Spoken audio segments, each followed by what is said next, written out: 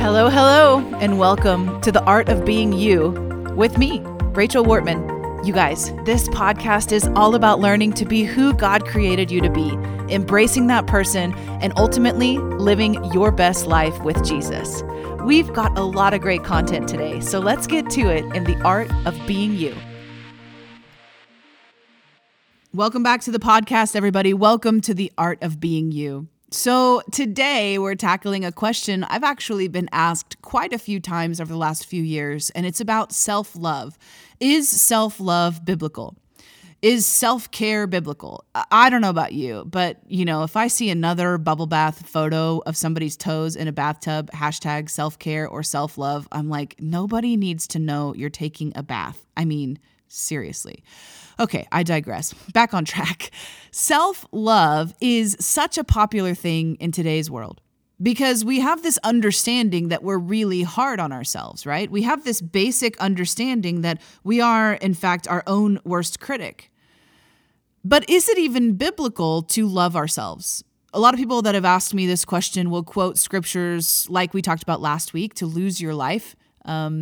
For his sake is to find it. Scriptures like dying to yourself, scriptures like crucifying your flesh, and the like, that really give us this sort of perspective that we should be hard on ourselves to, sort of whip us into shape to become more like Jesus. But I don't know about you, but if we don't love ourselves, then we have no love to give to anyone else. The Bible tells us to love your neighbor as yourself, right? This is one of the most important things to do in your life. And it talks about who is your neighbor. Well, pretty much everybody. Love your neighbor as yourself. But if you don't love yourself, what can you do for your neighbor? How can you love your neighbor? You cannot give away what you don't have. If you don't have $100, you cannot give a homeless person a night at a hotel. You just can't. It's not in your account to do that.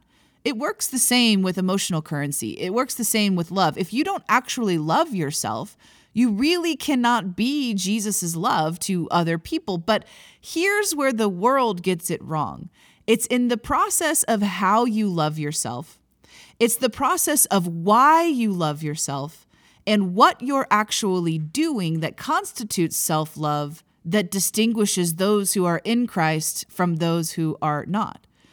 A bubble bath on a Saturday night with a glass of wine and a photo on Instagram is not really self-love. I would call that hygiene.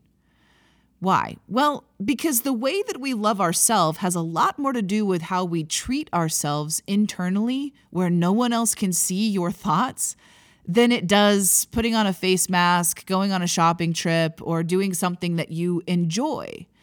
I would think that the self-love movement of the last few years is better said as taking time for yourself or enjoying life, doing something that you find interesting. Like when someone, let me give it just on a very personal level. I really like doing puzzles. I don't know why. I think because it's fun to me. And so I have a copious amount of puzzles from our quarantine year over the last year. It's sort of embarrassing, actually, how many puzzles I bought over this last year.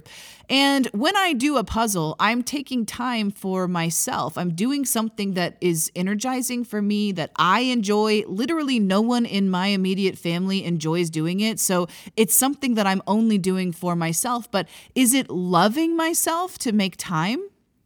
Well, I guess that depends on how you want to define loving yourself. Look, I just need to level with you for a second. You, in and of yourself, do not have enough love to fill the bottomless pit of need in your soul.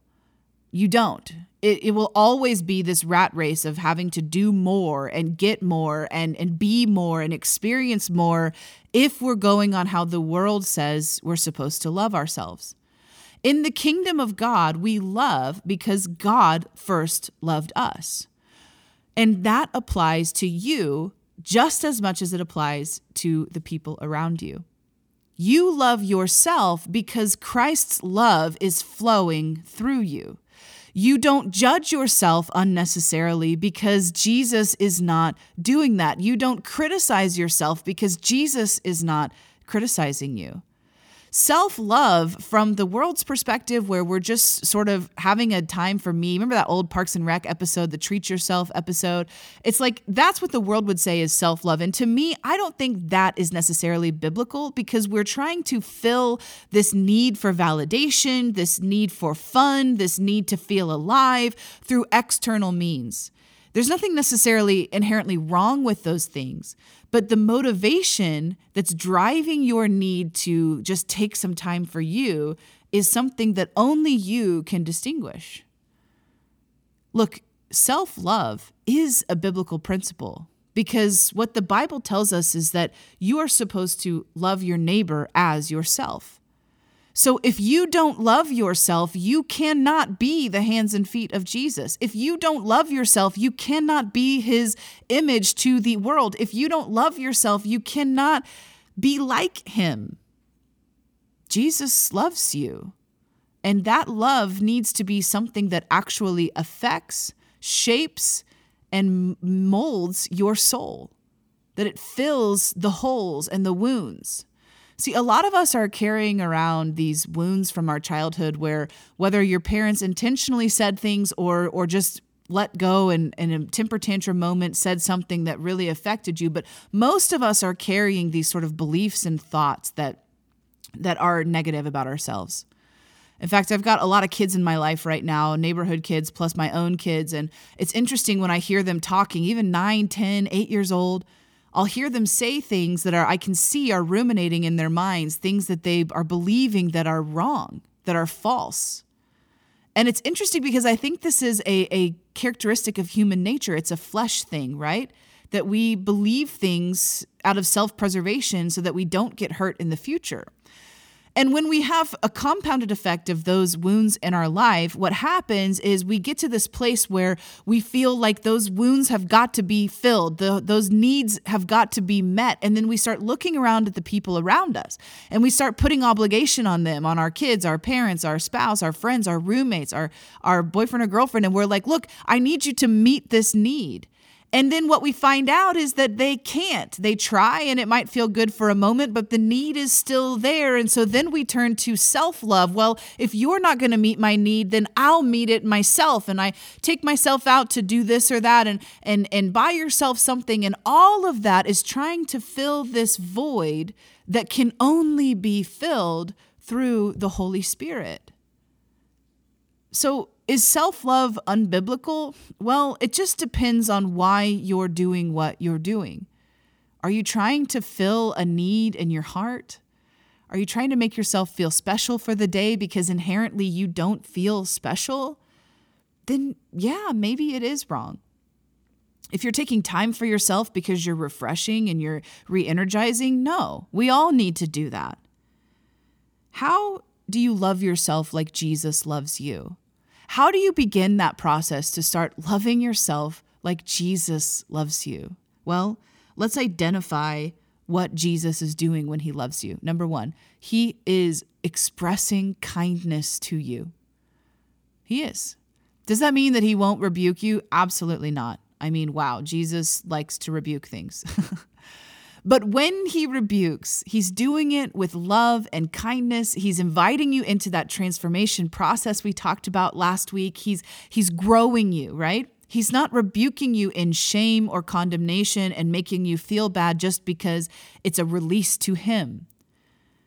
Jesus loves you as you are, and he knows that you require his strength and grace and ability working in your life to be everything you need to be. He knows that.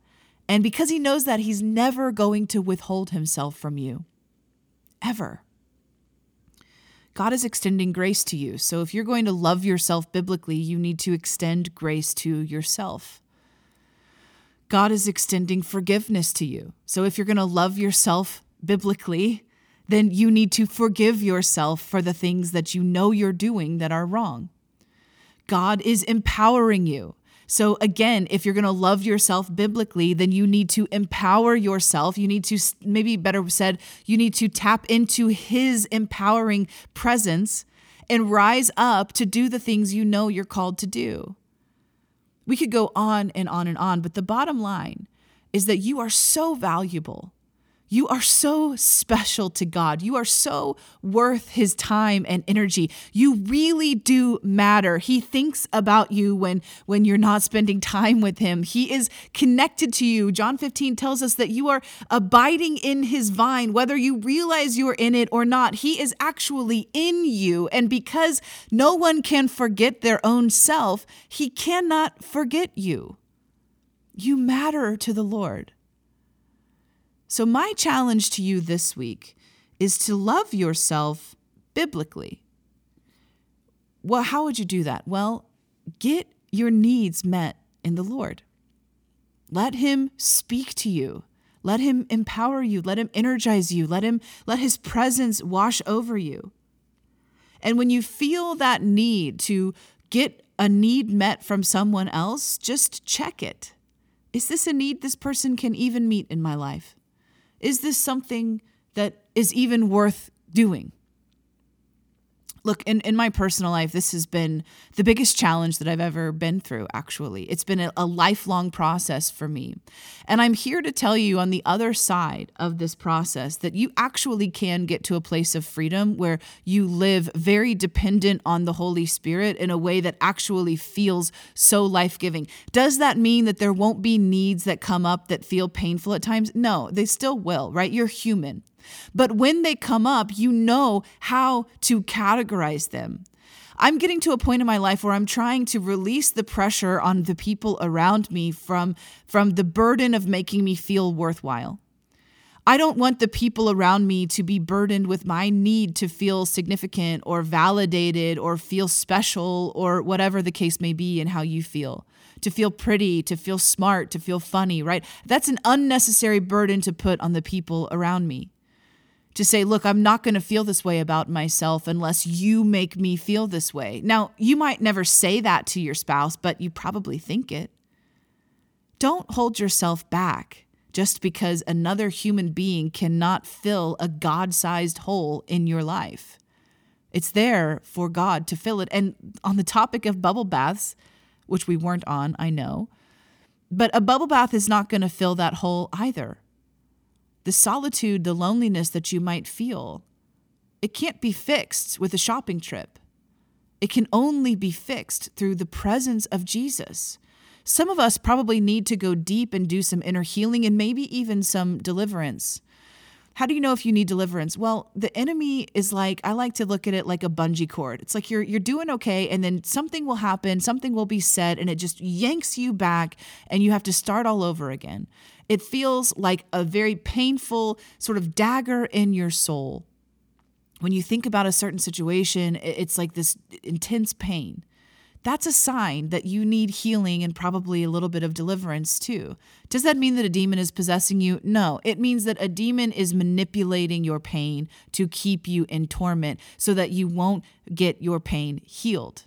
What did Jesus do everywhere he went? He healed people. He liberated them. His very essence created war with the way they were trying to meet their needs in places other than God. He's very well practiced in bringing breakthrough to his people, and he will do it to you if you humble yourself and ask him to help. Self-love, I don't think it's dangerous. It's just a waste of time when we're doing it to sort of put a Band-Aid over the bigger issues that we're experiencing. Now, we do need recovery time in life. We do need rejuvenation. When your energy is depleted, you probably need to do something that you enjoy. For me, I'm an extrovert, so I don't like being by myself. Now, I like being by myself when I've been around people for a long amount of time and I need to get things done. But in general, give me a day by myself and I'm probably pointing towards some depressing situations. I don't enjoy being by myself that much. Usually if I'm by myself, I've got something on in the background playing to keep me company. So when I need to re-energize and I can feel in myself that I'm depleted in whatever way, then I go re-energize. I go be around people. I go do something that's going to make me laugh. I know what brings me life. So in that way, yeah, that is a form of self-love. And I'm doing it because I know that I matter, right? That I'm a valuable person, that it's worth taking time. Even as a mom, it's worth taking time for myself. so that I can function as a human.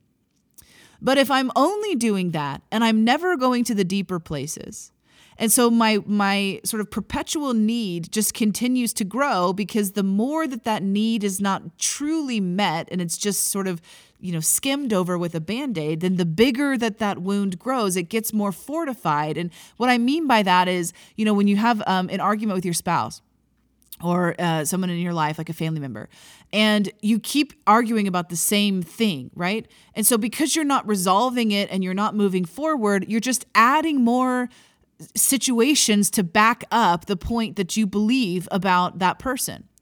And then it's a lot harder process to undo that and get to a place of forgiveness and resolve than it is if you start at the beginning. This is what it's like when we love ourselves through the way the world would love us, through, give me that extra glass of wine. Let me, just smoke a cigarette because it'll feel better. Or do something that's temporal, that is, and even if it's sin or even if it's not sin, when we reach to something to fill a need, but we're not letting that need be filled by God. So the biblical way to love yourself is to be like Jesus to you. Be compassionate, be graceful, be kind, extend empathy, and allow Jesus into those places. Look, for some of us, it might feel like you're having to unlock 9 or 10 different locks on the door of your heart to trust God with the deepest things that you feel. But I'm telling you, it's worth it. You might become goo in the process like we talked about last week, but it is worth it. You are worth it. You matter so much. One final thought as we close out today.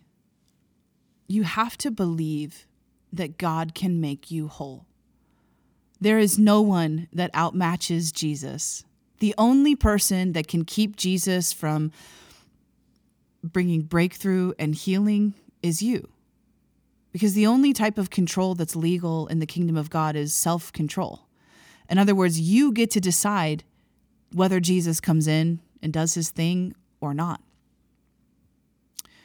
I want to challenge you, make the hard choice to let him in and make the hard choice to love yourself. It's like when we look in the mirror. If you look in the mirror and the first thoughts that pop in your mind are things that you don't like about yourself, that's probably because you've been doing that for a really long time. You've been training your brain to think negatively when you see yourself. One of the ways you can love yourself is to just stop that cycle of putting yourself down. Stop the cycle of feeling like you're worthless. Do you need someone to tell you that you're worthy?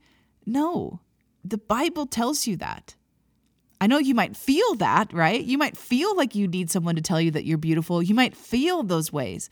But look, that's what Jesus does for us. He comes in, he begins to speak to us, and his words carry so much weight that they begin to heal those deep, deep places in our soul where we're wondering if we matter. We're wondering if we're significant. We're wondering if we're making an impact on this world. We're wondering if we're worth someone's time. We're wondering if someone will ever care for us truly. We're wondering if we're beautiful. And we could go on and on and on. Self-love can never fill those places. Those are the places that Jesus himself fills. Go after that. Let him in. And let me know when he brings your breakthrough, because I have full confidence that he will.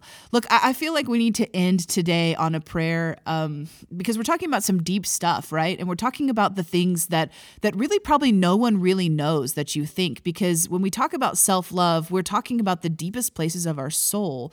And I recognize that. So I want to pray because here's what I know to be true. And I want to release this declaration over you. God is big enough to fill your needs. It might not happen overnight. You might not feel needless overnight, but he is big enough and he is active in your life to do that. So Father, in Jesus' name, as we stand in the authority and the person of who he is, I am asking for your love to saturate the hearts of those that are listening to this right now.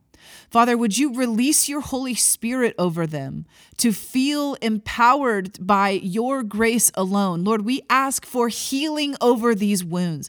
Lord, we come against these thoughts that have said that we don't mean anything, that we're not worth someone's time, that we are not beautiful, that you're not significant.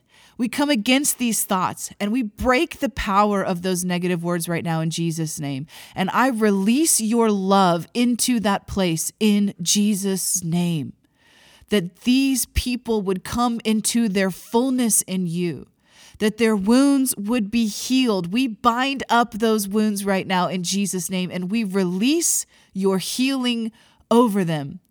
We speak against rejection. We speak against condemnation.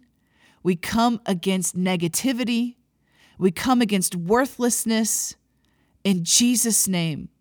These things can no longer sabotage the calling and the purpose and the healing of God in their life.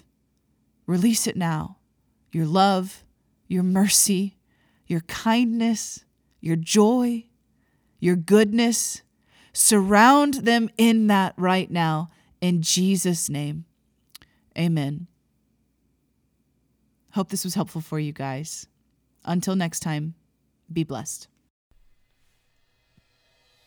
So you've just listened to The Art of Being You with Rachel Wortman. I hope you enjoyed this episode of my podcast. And listen, it would mean the world to me if you would subscribe and rate or review this podcast on wherever you're listening from. Also, share it with a friend. Help me get the word out. Until next time, be blessed.